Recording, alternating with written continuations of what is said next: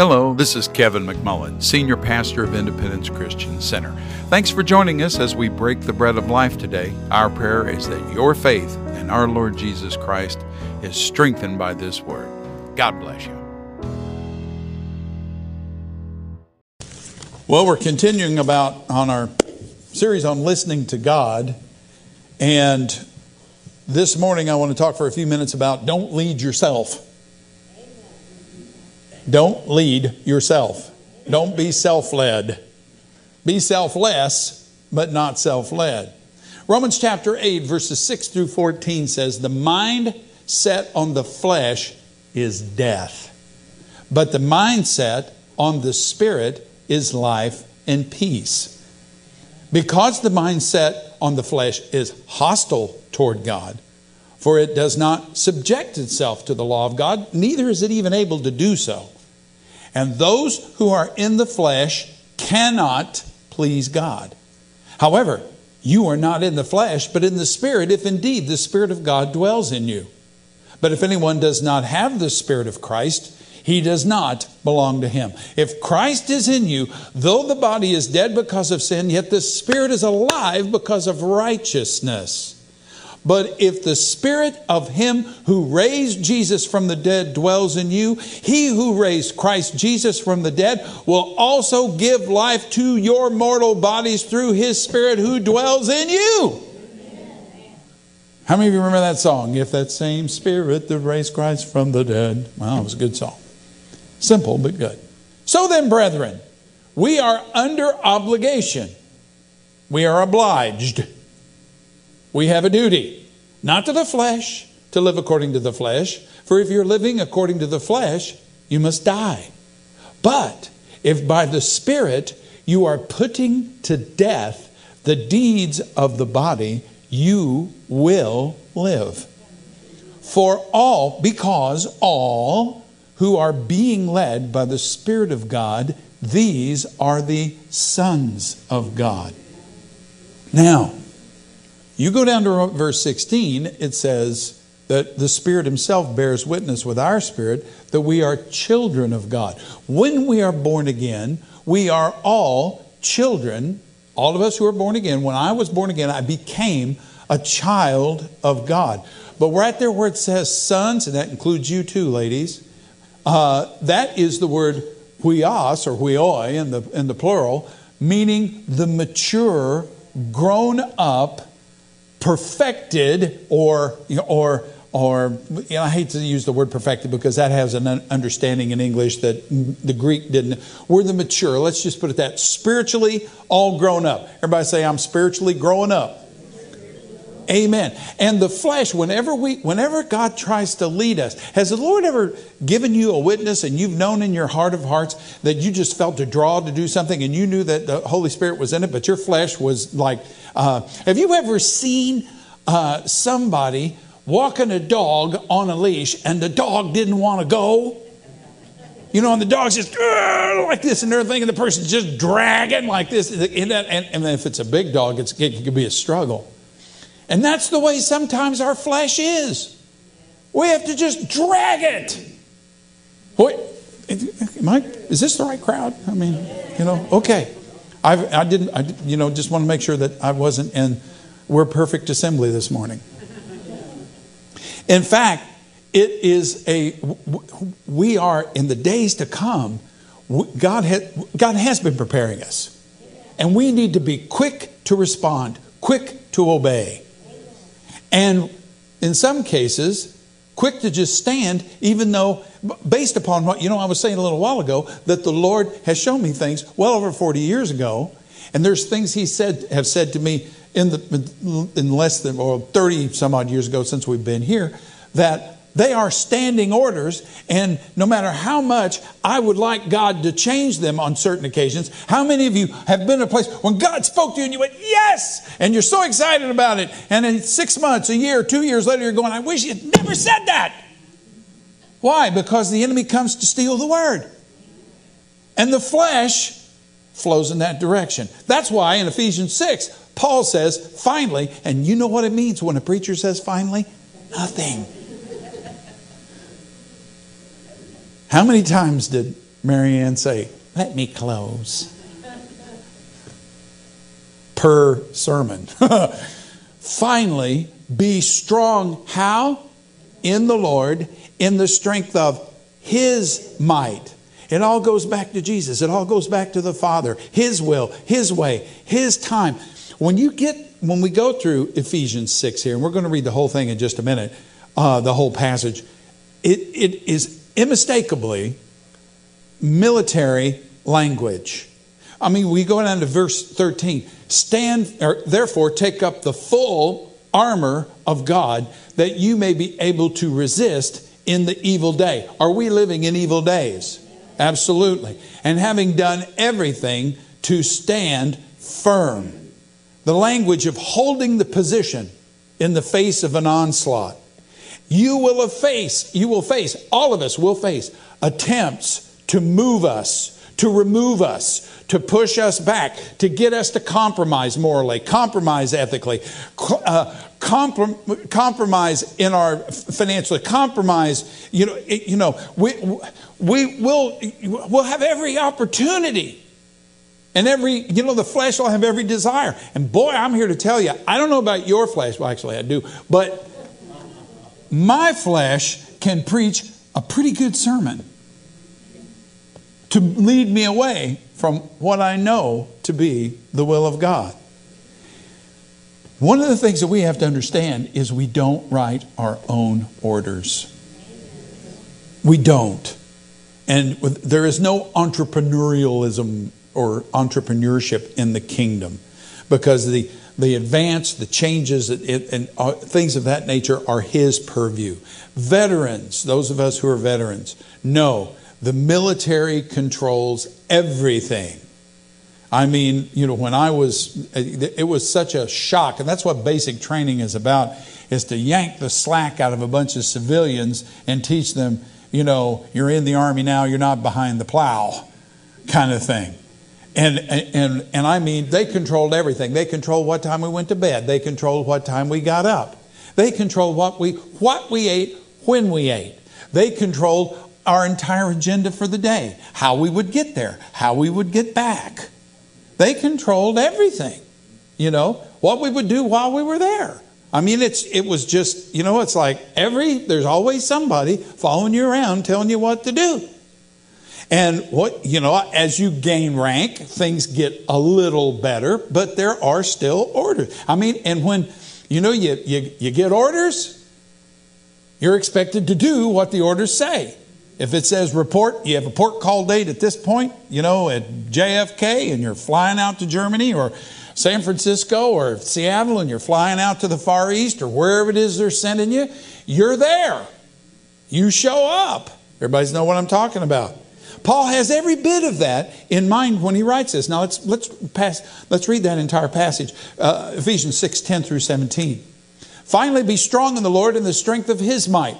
Put on the whole armor of God, that you may be able to stand against the schemes, against the plans, against the wiles, against the program of the devil. For we do not wrestle against flesh and blood, but against the rulers, against the authorities, against the cosmic powers over this present darkness. If you want to know where they are, just turn on your television and watch the news as some politics. Well, anyway.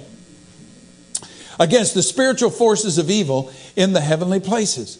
Therefore, take up the whole armor of God, that you may be able to withstand in the evil day, and having done all, to stand firm.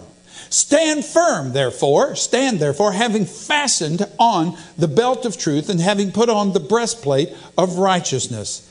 And as shoes for your feet, having put on the readiness given by the gospel of peace. In all circumstances, take up the shield of faith, with which you can extinguish all the flaming darts of the evil one, and take the helmet of salvation and the sword of the Spirit, which is the word of God. Man, that is the Roman soldier's basic combat kit. God never promises there won't be hard places. He never promised us there wouldn't be toil. He never promised us there wouldn't be battles. He never promised us there wouldn't be discomfort. This gospel that we have nowadays, where just come to Jesus and He'll give you your best life and everything's going to be wonderful and it's just going to be, somebody one time said, airy fairies pie in the sky and the sweet by and by. That is not realistic.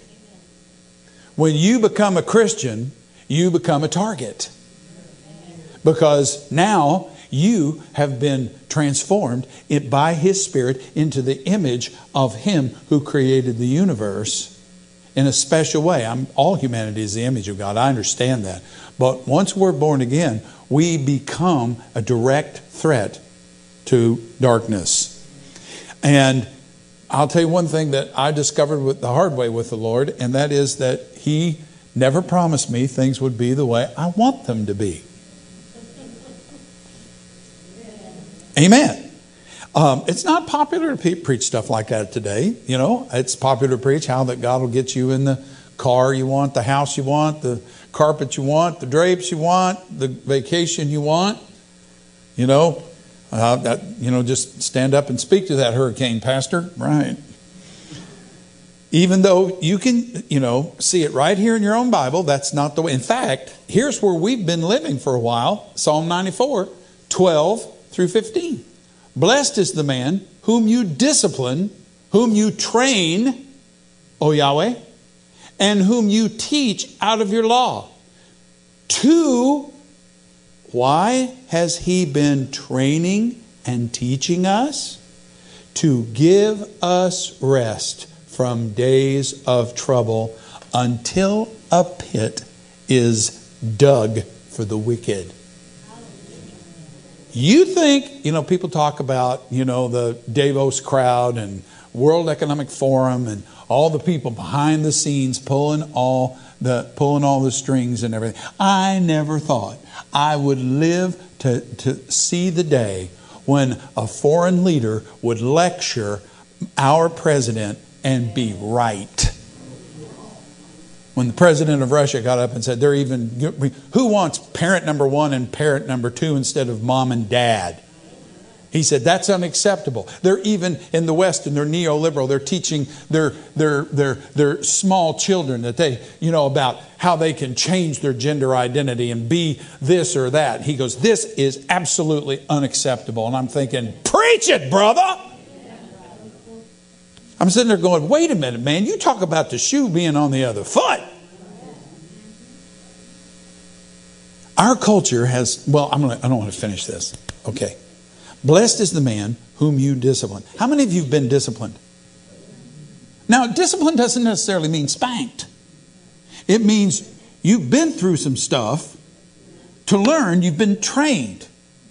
That's what basic training, that's what AIT, that's what all those things are about.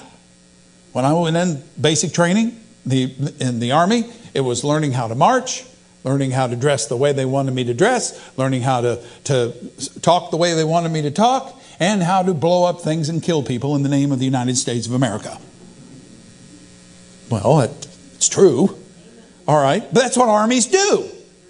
And so, I was being disciplined. I was being trained. My mom didn't even tell me this until years later, but my Uncle Buddy, who was actually my great uncle, he was really the closest thing to a real honest-to-goodness granddad that I had, because he was my maternal grandmother's brother, and born in 1898. And he looked after me and my sister like he had no grandchildren. His own one child had died of leukemia when she was young. And they lived in Tulsa as we did, and didn't live far from us. And so, he'd take us to school and everything. And I called him Uncle Buddy, but he was really the closest thing to a pawpaw I ever had. I never knew that my Uncle Buddy was worried about me. Now, looking back, I would be worried about me. Because I was acting like a complete self-centered idiot. And my mom didn't tell me this until years later, but by the time I joined the Army, it was completely volunteer. There was no draft. I was the first year without it, but they wouldn't have got me anyway. I think my draft number was like, the lottery numbers. How many of you remember the draft lottery? I think my number was like 245 or something like that. So, I was safe, etc. But I went in. I could tell my life was headed the wrong direction, and I wanted a change of scenery. And boy, did the United States Army provide me a change of scenery. We went from all kinds of colors to olive drab. Everything was OD green. And my mom didn't tell me this until much, much later. I was probably well in my 30s by the time she told me this. But she said that when I came home after basic training on leave, I had a 14-day delay en route to my advanced individual training, that I went over and hung with Uncle Buddy and my Aunt Adelaide for a while, and as part of being home and everything. And he told my mom, he said, we sent a boy off to Fort Leonard Wood and we got a man back. He saw the difference in me. Some people sometimes, if I'm wearing a shirt that indicates my veteran status, or my helmet, my lid that I wear on my motorcycle, guy pulls up and he sees Army on it that my oldest son had bought me, and he says, thank you for your service. And I appreciate people saying that. I don't expect them to, but I appreciate it. And I said, it was my pleasure. It made a man out of me. Well, God has been making, what does Paul say over, I think it's in 1 Corinthians 15. He says, quit ye like men, act like men. In other words, be strong. And that includes you ladies. Be strong. And that's what the Lord's been teaching us to do. He's been teaching us to depend on Him. He's been teaching us to believe Him. He's been teaching us to stay put no matter what wind blows. We're not going to be moved. A lot of people have been blown away. But turn to your neighbor and say, hey, beautiful, I'm still here. Amen. Keep reading. Until a pit is dug for the wicked. Think not for a minute that the Lord does not see what the puppet masters are doing. And He is dealing with them. And it will intensify. For Yahweh will not forsake His people. Woo! He will not abandon His heritage. How many of you are the heritage of the Lord? Yeah, amen. For justice will return to the righteous, and the upright in heart will follow it. Man, I could quit there. Would you? No, I could quit there and we would be blessed. But our culture has abandoned responsibility for being responsible for being entitled. When I see these people holding up these signs, forgive all my student debt. You're the one that borrowed it. I took care of my student debt the old-fashioned way, as Lee Iacocca once said. I paid it back. And I'm not saying it was smart for these people to do those things. And I'm not saying that they don't have themselves in a pickle and all that kind of stuff. But expecting everybody else to come along and take care of my obligations is not responsibility. It's entitlement. And we live in an entitlement culture. And I'm here to tell you, God knows how to change that. And guess who He's going to use to be lights in the middle of the swirling darkness? The whirlwind. Turn to your neighbor and say, you strong one. Hallelujah. But when we get in a jam, what do? Our flesh says, you know what? Let's just run away. Let's run away. I remember saying to Nana Goodwin, Carmen Goodwin, a true seer. The woman was a prophetess, a true seer. And I was just so discouraged. We'd been here a year and a half. We were meeting over in the rented quarters. He called it a shopping center. It was just a strip thing there. And we were over there. Mark and Chris have been with us since day one. I mean, we've got several people from the original Dirty Dozen still with us. And, and here we are preaching faith right across from Doubts Lake. That's what that little lake is down there. It's Doubts. It's not spelled that way, but Doubts Lake. And, I was just so discouraged because things were just going so slow. And do things ever go fast enough for your flesh? No. Heavens, no. And if you don't doubt it, how many times have you driven past Culver's or Whataburger? Remember when Whataburger was over here and they even had security people out directing traffic and all, and they're having to block off streets and all this kind of stuff because everybody's got to get over there and get a Whataburger. And now you can go over and go through pretty quickly because the news worn off. Right? How many times did I drive past Whataburger and go, even though I was hungry? Why? Because the line is, all the way to Arrowhead. What was it? Neil sent us a text. I was tested for patience today. I was negative.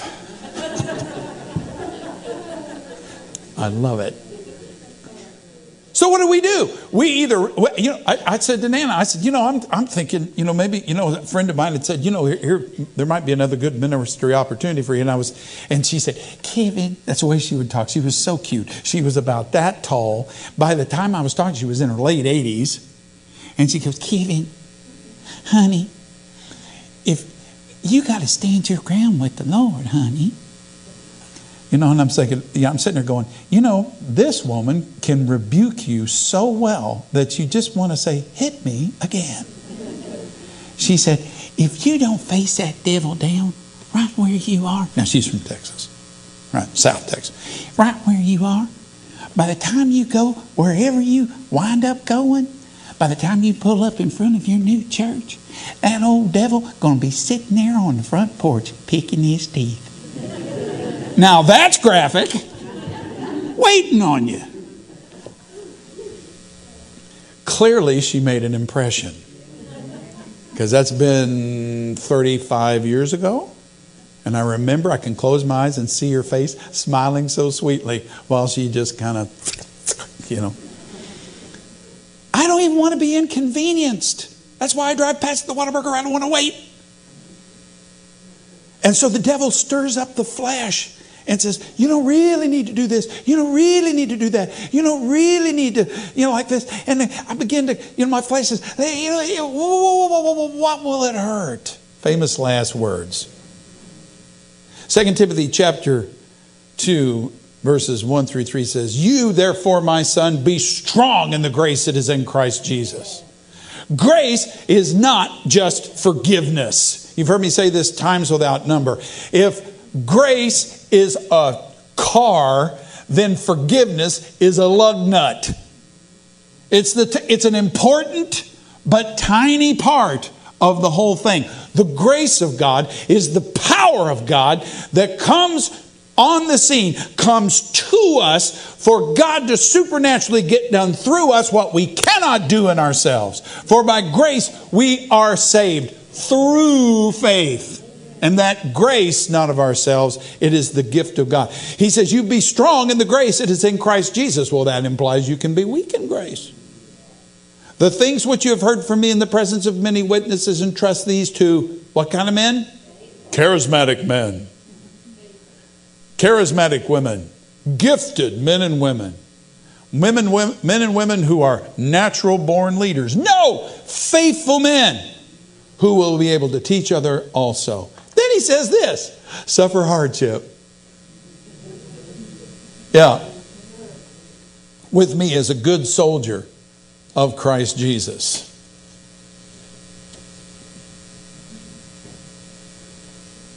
Remember Aaron talking about his experience in Afghanistan, and I don't want to embarrass him, but how they go out beyond the wire. In other words, they're out on patrol and they're fighting and doing all the things that they do. And when he comes back in, they've been out a long time, sleeping outside, sleeping in holes, sleeping wherever they can. Cold in the winter and hot in the summer, which is the perfect combination. Just the way God designed it. I remember him telling the story about how he got back in like this, and they're going to do, they're dropping their kit, they're getting, their TONE, they're doing all this stuff like this, and he keeps going, what is that smell? And he said, I realized it was me. How long had you been without a shower? A month? 4 weeks? 4 what? 4 months.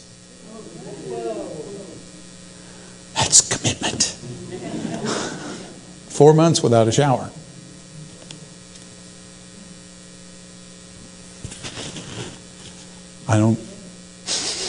Nobody here like that today. Endure hardship with me as a good soldier of Christ Jesus. Now, wait a minute. Why is he saying that? Because Jesus is supposed to come along and smooth out all the bumps of my life. Again, 2 Timothy chapter 4, verses 3 through 5. And the time will come when they do not endure sound doctrine. Literally clean teaching in the Greek. But wanting to have their ears tickled, they will accumulate for themselves teachers. Just think about this. That wasn't even really possible in Paul's day. They didn't have YouTube. They didn't have the blogosphere and all of that. They will accumulate, heap literally, to themselves teachers in accordance with their own desires, and turn away their ears from the truth, and will turn aside to myths, made up stuff. But you, be sober in all things. Endure hardship. Man, when God tells you something twice, you better know it's going to be on the test. Do the work of an evangelist. We're going to be doing more of that. And fulfill your ministry. Oh, I don't want to go to that church that tells me that I've got to endure hardship. I want to go to the one that tells me how much God loves me and how good it is and how He's just going to schmooze my way.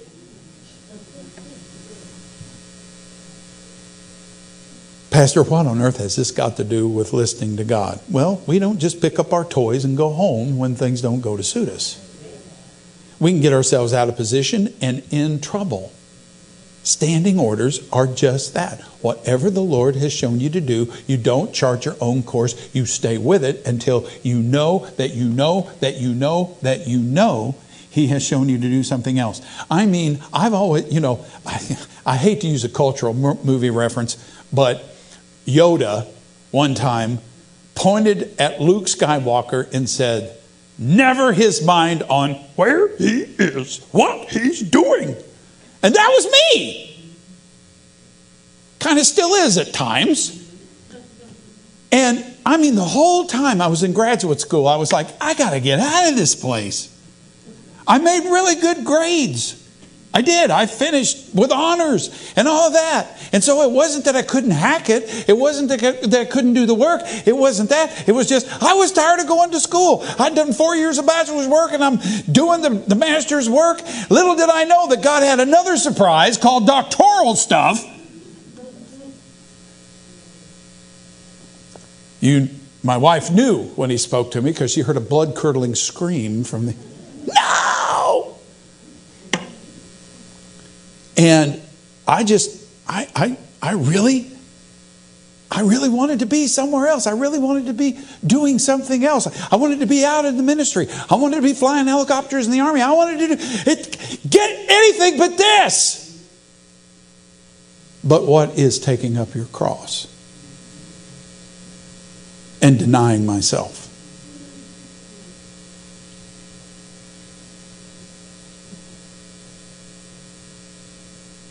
Those of you listening by the web, don't click me off. Change the channel. I want that other preacher. You know, the guy that smiles all the time and tells me how awesome things are. Standing orders are just that. You finish. It was weird because this is no kidding. I mean, He opened door after door after door after door for me when I was in graduate school. He just proved time after time, seminary, if you want to call it that, was what it was.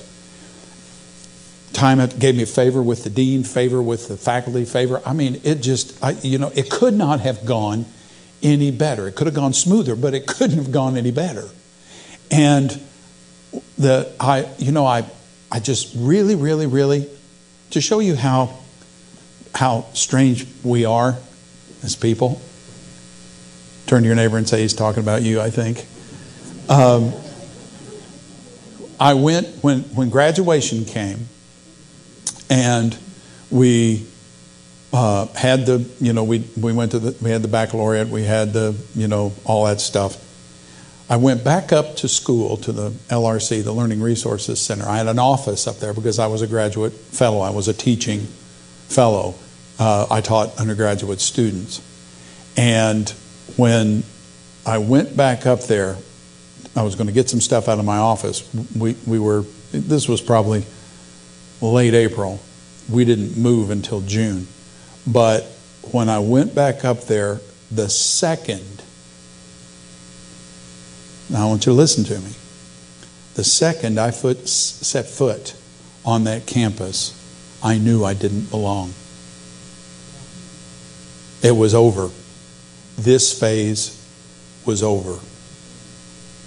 And nothing had changed. All the people were the same. Everything, my office was still in the same place. My desk was still there. All the stuff was on it. But when I walked in there, I knew right in here, I don't belong here anymore. Even if they were to offer me a permanent instructor position, I couldn't take it. Why? Because I don't belong here. I did, but now I don't. And if you don't have something that profound, don't run out the door. Whatever it is. I hate this job. Well, or don't be just shucking it because you feel like, I mean, I've had jobs that I went, I hate this job, but it put me in the position. I've had jobs, you do what you have to do to keep body and soul together. After my first summer in graduate school, I took a job working for Tulsa County, Oklahoma, making next to nothing, but it was some money coming in.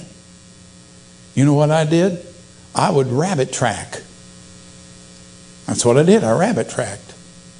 We would go out to county roads that had recently been repaved or the center stripe had worn completely off, and me and two other guys would take out a string out there and we would measure it, and we would measure the middle, and they would place a little white dot in the middle of the road. That's a rabbit track. And then we'd go down a little further, another one. And then go down a little further, another one. Doing all that. And then later, if we were good, we got to ride on the big truck that would drive down through there and paint those things, putting the glass beads on it and everything. Well, what did you do when it was raining?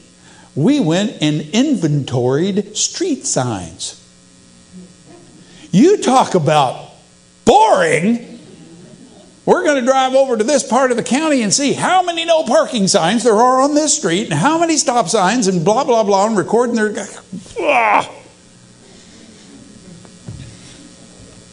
And the fire department job opened up, and I was free. I enjoyed working for the fire department. It was good. But once again, when I graduated, I went into the Emergency Operations Center, and I knew I don't belong here anymore. God's moving me on. God's moving me on. He's the one who says, okay, here are your orders. How many of you are with me now? 1 Samuel chapter 22. Are you getting anything out of this? 1 Samuel chapter 22, verses 3 through 5. David went from Mizpah of Moab, from there to Mizpah of Moab. And he said to the king of Moab, please let my father and mother come and stay with you until I know what God will do with me. And he left them with the king of Moab. Now remember, his grandmother, or I don't remember his grandmother or great-grandmother, was Ruth. And she was a Moabitess. And so he had Moabite, he was, part Moabite. The king of Moab had stayed with him all the time David was in the stronghold. And the prophet Gad said to David, do not stay in the stronghold. Get out of here. Go down to the land of Judah. In other words, David was staying out of Saul's reach. He was out of Saul's reach. And so Gad, the prophet, the seer, came to him and said, your anointing, and I'm embellishing, I understand. You were anointed to be king when Samuel poured that flask of oil. The Spirit of God came on you. And he left Samuel. You are not now hear me. You are not sitting on the throne. You are not in the position of monarch. But You have the call and the anointing for that. And so you need to get back to the land where you belong. God will take care of you. Yeah, it'd be easier to stay up here. You know, how many of you remember he got so tired at one point, he got so discouraged. Yeah, David got so discouraged that he said, you know what, one of these days Saul's going to catch me and he's going to kill me. Well, that's impossible if what Samuel said was true. But after 12, 13, 15 years of running from Saul and one problem after another and one challenge after another, you got to know that it's like, but standing orders say, stand. But what did he do? He went down to the Philistines. He went down to and the king of the Philistines gave him Ziklag, a little town down there, and he was never in more danger in Judah running from Saul than he was from his own men in Ziklag, because the Amalekites came and made a raid on the town, burned the thing to the ground, took all of the goods and all of the women and the children with them. And when David and his men came back, they wept until they had the strength to weep no more. And then they started talking about stoning David. Now you got to remember, these are not David's mighty men were everybody who's in debt, everybody who's bitter of soul, everybody who's on the lam from the law. So these are not exactly what you would call your sterling societal standouts. And so turning on a leader like that would be very in character for them. And the Lord, and so what did David do? He encouraged himself in the Lord. And you're going to have to do that. Whether you realize it or not, whether you want to or not, whether you feel like you can or not, the day will come, if it hasn't already, that you're going to have to stand and look at yourself in the mirror or some other way and say, rise up, man of God, rise up, woman of God. You can do all things through Christ who strengthens you. You cannot be defeated. Amen. Now, get up and do the will of God. Well, I did the will of God yesterday. Well, do it. Well, I've been doing it for 18 years. Keep doing it. Stay with it. What is your ministry? Oh, I make little ones out of big ones. I'm out here on the rock pile.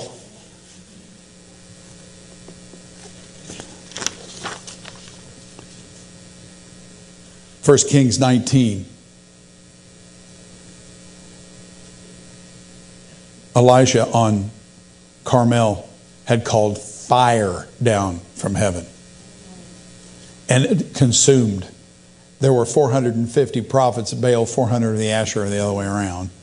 And he had them all slain. He said, don't let them get away. And within a day or two, word got to Jezebel what he had done. And she threatened him and said, may the gods do so to me, and even more so if by this time you are not like one of them. I'm going to take... Well, first of all, if she had the ability to do that, she had already done it. And second of all, if you can call fire down from heaven, you don't need to worry about some scrawny little woman. But it frightened him, and he took off, and he not only left town, he left the country. He went all the way from Israel, the northern kingdom, all the way down across Judah, all the way into Beersheba. And when God came to him in Beersheba, this is what God said. 1 Kings 19:9. And he came there to a cave and lodged there. And behold, the word of Yahweh came to him, and he said to him, what are you doing here, Elijah? We know the answer. They've torn down thine altars. They've killed thy prophets, and I alone am left. Just kill me. I'm not making fun of Elijah, because I have felt the same way. The enemy will, I love it. I love the way he says that, because he says, what are you doing here, Elijah? It's like he uses his name to punctuate it. Our flesh can give us 3,000 legitimate reasons.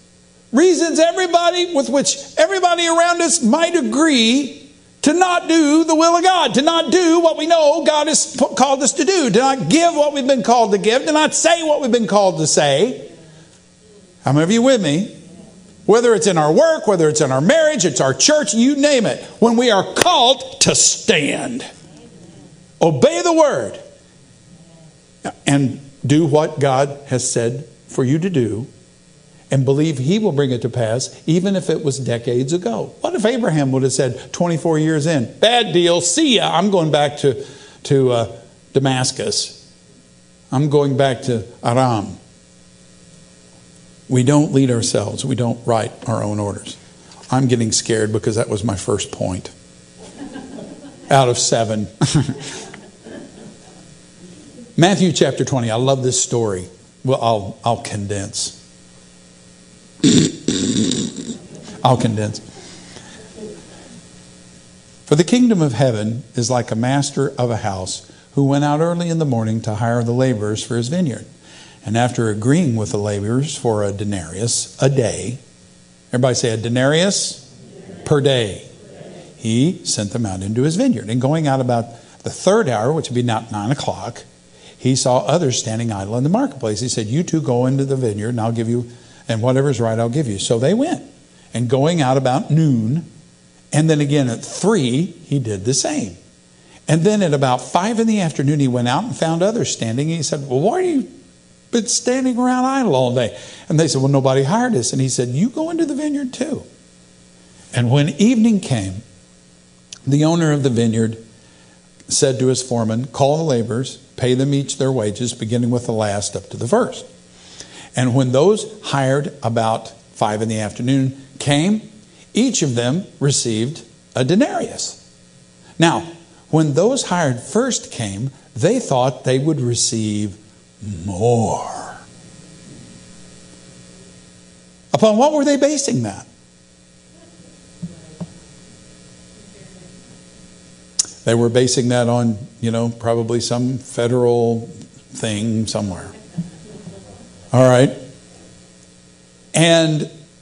But each of them also received a denarius.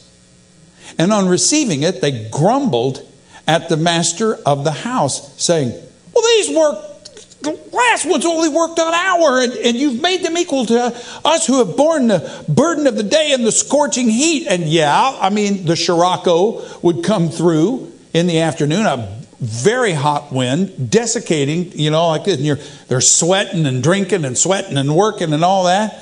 But he replied to one of them. Now, when it says he replied to one of them, I have a feeling he probably replied to the ringleader, because stuff like that always has somebody who's kind of stirring things up. And he says, friend, I am doing you no wrong.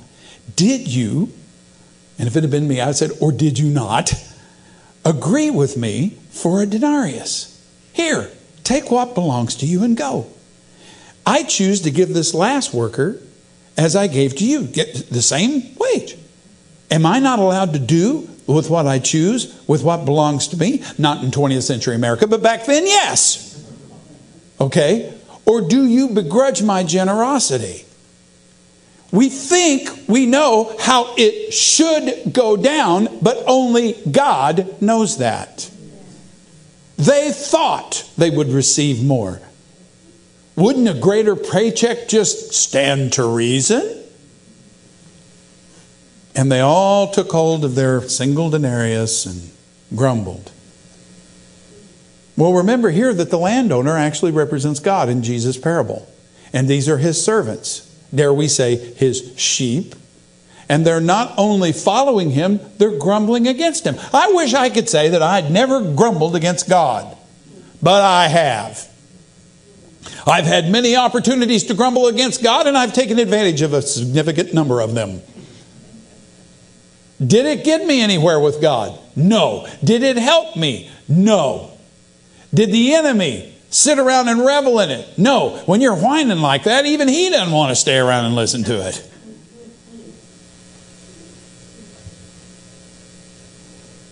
Is that rebellion, Pastor? Oh, I'll ask you what you think. Incipient, perhaps. Take what is yours and go your way. The others had received theirs, but the guy wasn't accepting. No, that's not enough. This is yours. Take it and go. Everybody else had. Amen. What was their guiding principle? The evil eye. We know from Proverbs, an evil eye hastens after wealth. They thought, that's verse 9 again. Now those hired first came and they thought. Our thinking must be in line with the Scripture. Our thinking must be, and we've got to trust that if payday doesn't come today, it will come. There's a lot of seed I've sown into the kingdom for which I cannot say for a certainty that I've received the crop off of it. But I do know this, I will. And God knows exactly the right time to do it. I've heard people tell stories about how that they sowed a crop when they were in their 20s, and they sowed the seed when they were in their 20s, and then when they were in their 50s, God did something for them and said, had you not done this back then, I couldn't have done this for you today. Are we willing to wait? Are we willing to trust? Are we willing to keep going when we thought? I love to tell this story about how at jump school in the Army, they love to do this. They're going to take off on a 5-mile run. You do your little airborne shuffle, and Sergeant Airborne says, we're going 5 miles, blah, blah, blah, blah, blah. Well, you're used to that. So anyway, here you go, running that track around those 3 towers they don't use anymore. And you're dying, your lungs are burning and all this kind of stuff. And, back in my day, they ran in combat boots, not in tennis shoes. And, you get, there it is, there's the end, 5 miles. I lived through it. And just as you get to the end, Sergeant Airborne goes, keep going, keep going. But you said 5 miles. And people fall out. And you're allowed to fall out once, but you're not allowed to fall out twice. Then you bust out of jump school. And so people are falling out. Why? You promised. This is the military. You don't believe NCOs. They'll tell you whatever they're supposed to tell you. How many of you with me here? I warned my sons about that. And they both came back and said, yeah, they did that. Okay. They're just testing to see who'll quit. They don't run that much further. How much further do they run for you? Not much. Yeah. They don't run much further. But they want to see who'll quit when things don't go the way they thought they were going to go. God is preparing a people who will not flinch at hardship, not flinch at discomfort, who will not break and run when things don't go to suit them, who won't freak out and give up when the faith fight really gets intense. Daniel 11:32, this is talking about the Antichrist. By smooth words he will turn to godlessness those who act wickedly toward the covenant. But the people who know their God will display strength and do exploits. Take action. Everybody say, that's me. Hallelujah. If our musicians would come, we'll go ahead and bring this in for a landing. I want to go back to Ephesians 6:10. Finally. And what does it mean when a preacher says finally? Finally, be strong in the Lord and the strength of His might. God has been preparing a people who will be steadfast, immovable, always abounding in the work of the Lord. They will ignore what the enemy is doing. They will override their feelings. They will not allow the circumstances. They will not allow their flesh. They will not allow negativity. They will not allow CNN, CBS, ABC, NBC, CNBC, MSNBC to talk them out of it. People who won't even blink at sacrifice and be quick to obey Him. Quick because they don't just hear God, they listen. What do we say about our children when they heard us, but they didn't do it? You're not listening to me. It's a very different thing to listen than to just hear. What do? We don't break ranks. We don't bolt right or left. We don't run. When the people of the army moved in, and Moses' last battle, as commander was against Moab. And remember, the king of Moab was the one who hired Balaam to come and to curse the people of God. It says that Balaam died in that sweep too. And they tempted them with sexual sin and perverse gods. Moses sent approximately 2% of his army against them. It was an inferior force, but it was a great victory. And the great spoil was taken. But here's the thing I want you to see. It says in Numbers 31, and I didn't actually put it for you. Numbers 31, 48, and 49. Well, wait a minute. Maybe I did. Yeah, wrong side of the sheet.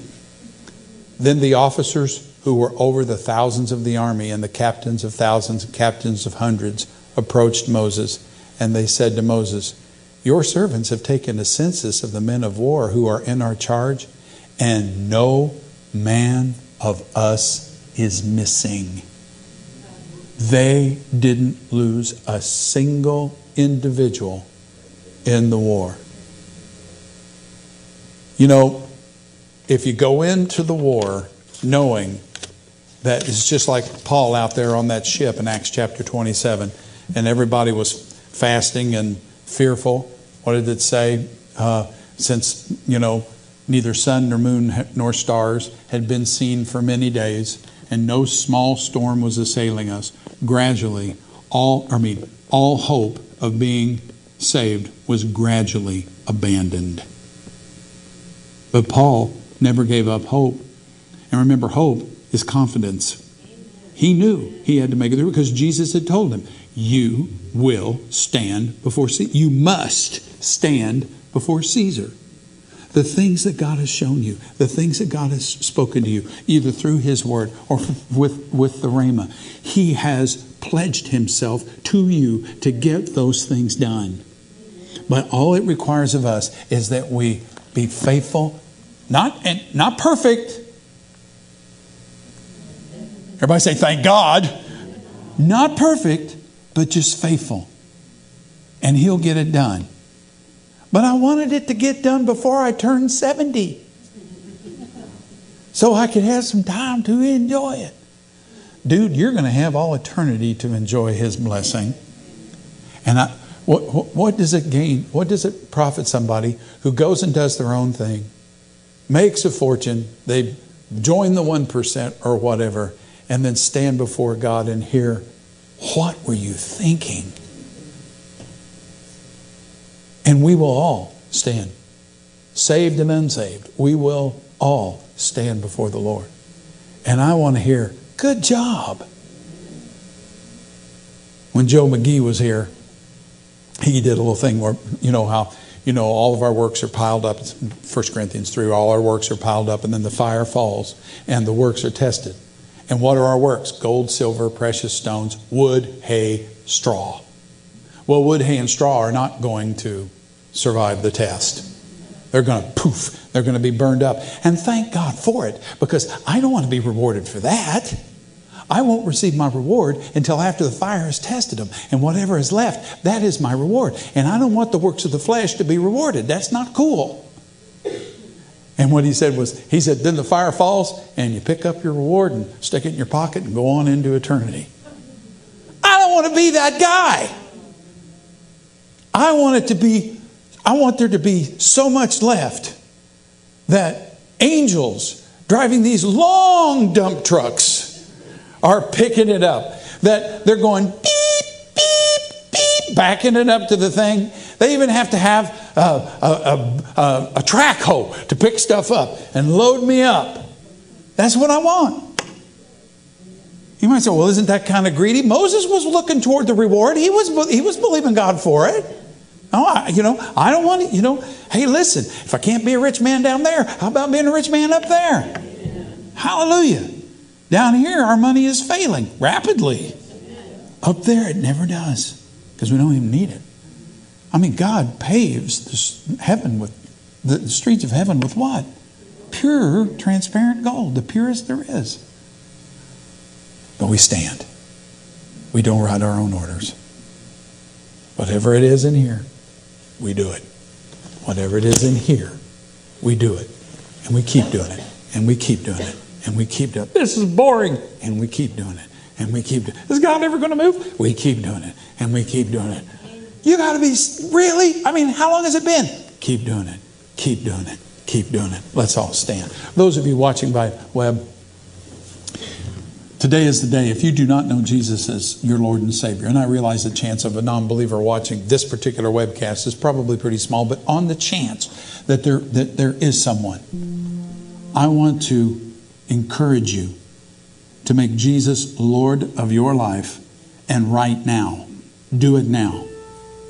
Pray from your heart to God. Say, Father God, I believe in my heart and I confess with my mouth that Jesus Christ is your Son and that you have raised him from the dead. And then you say to Jesus, Lord Jesus, come into my heart. Be my Lord. Be my Savior. Lord, I turn away from my old life. I repent. I ask you, Lord, to be my King and my Lord. Scripture says he will not cast you. Doesn't matter where you've been, what you've done, how awful it was. He will not turn you away.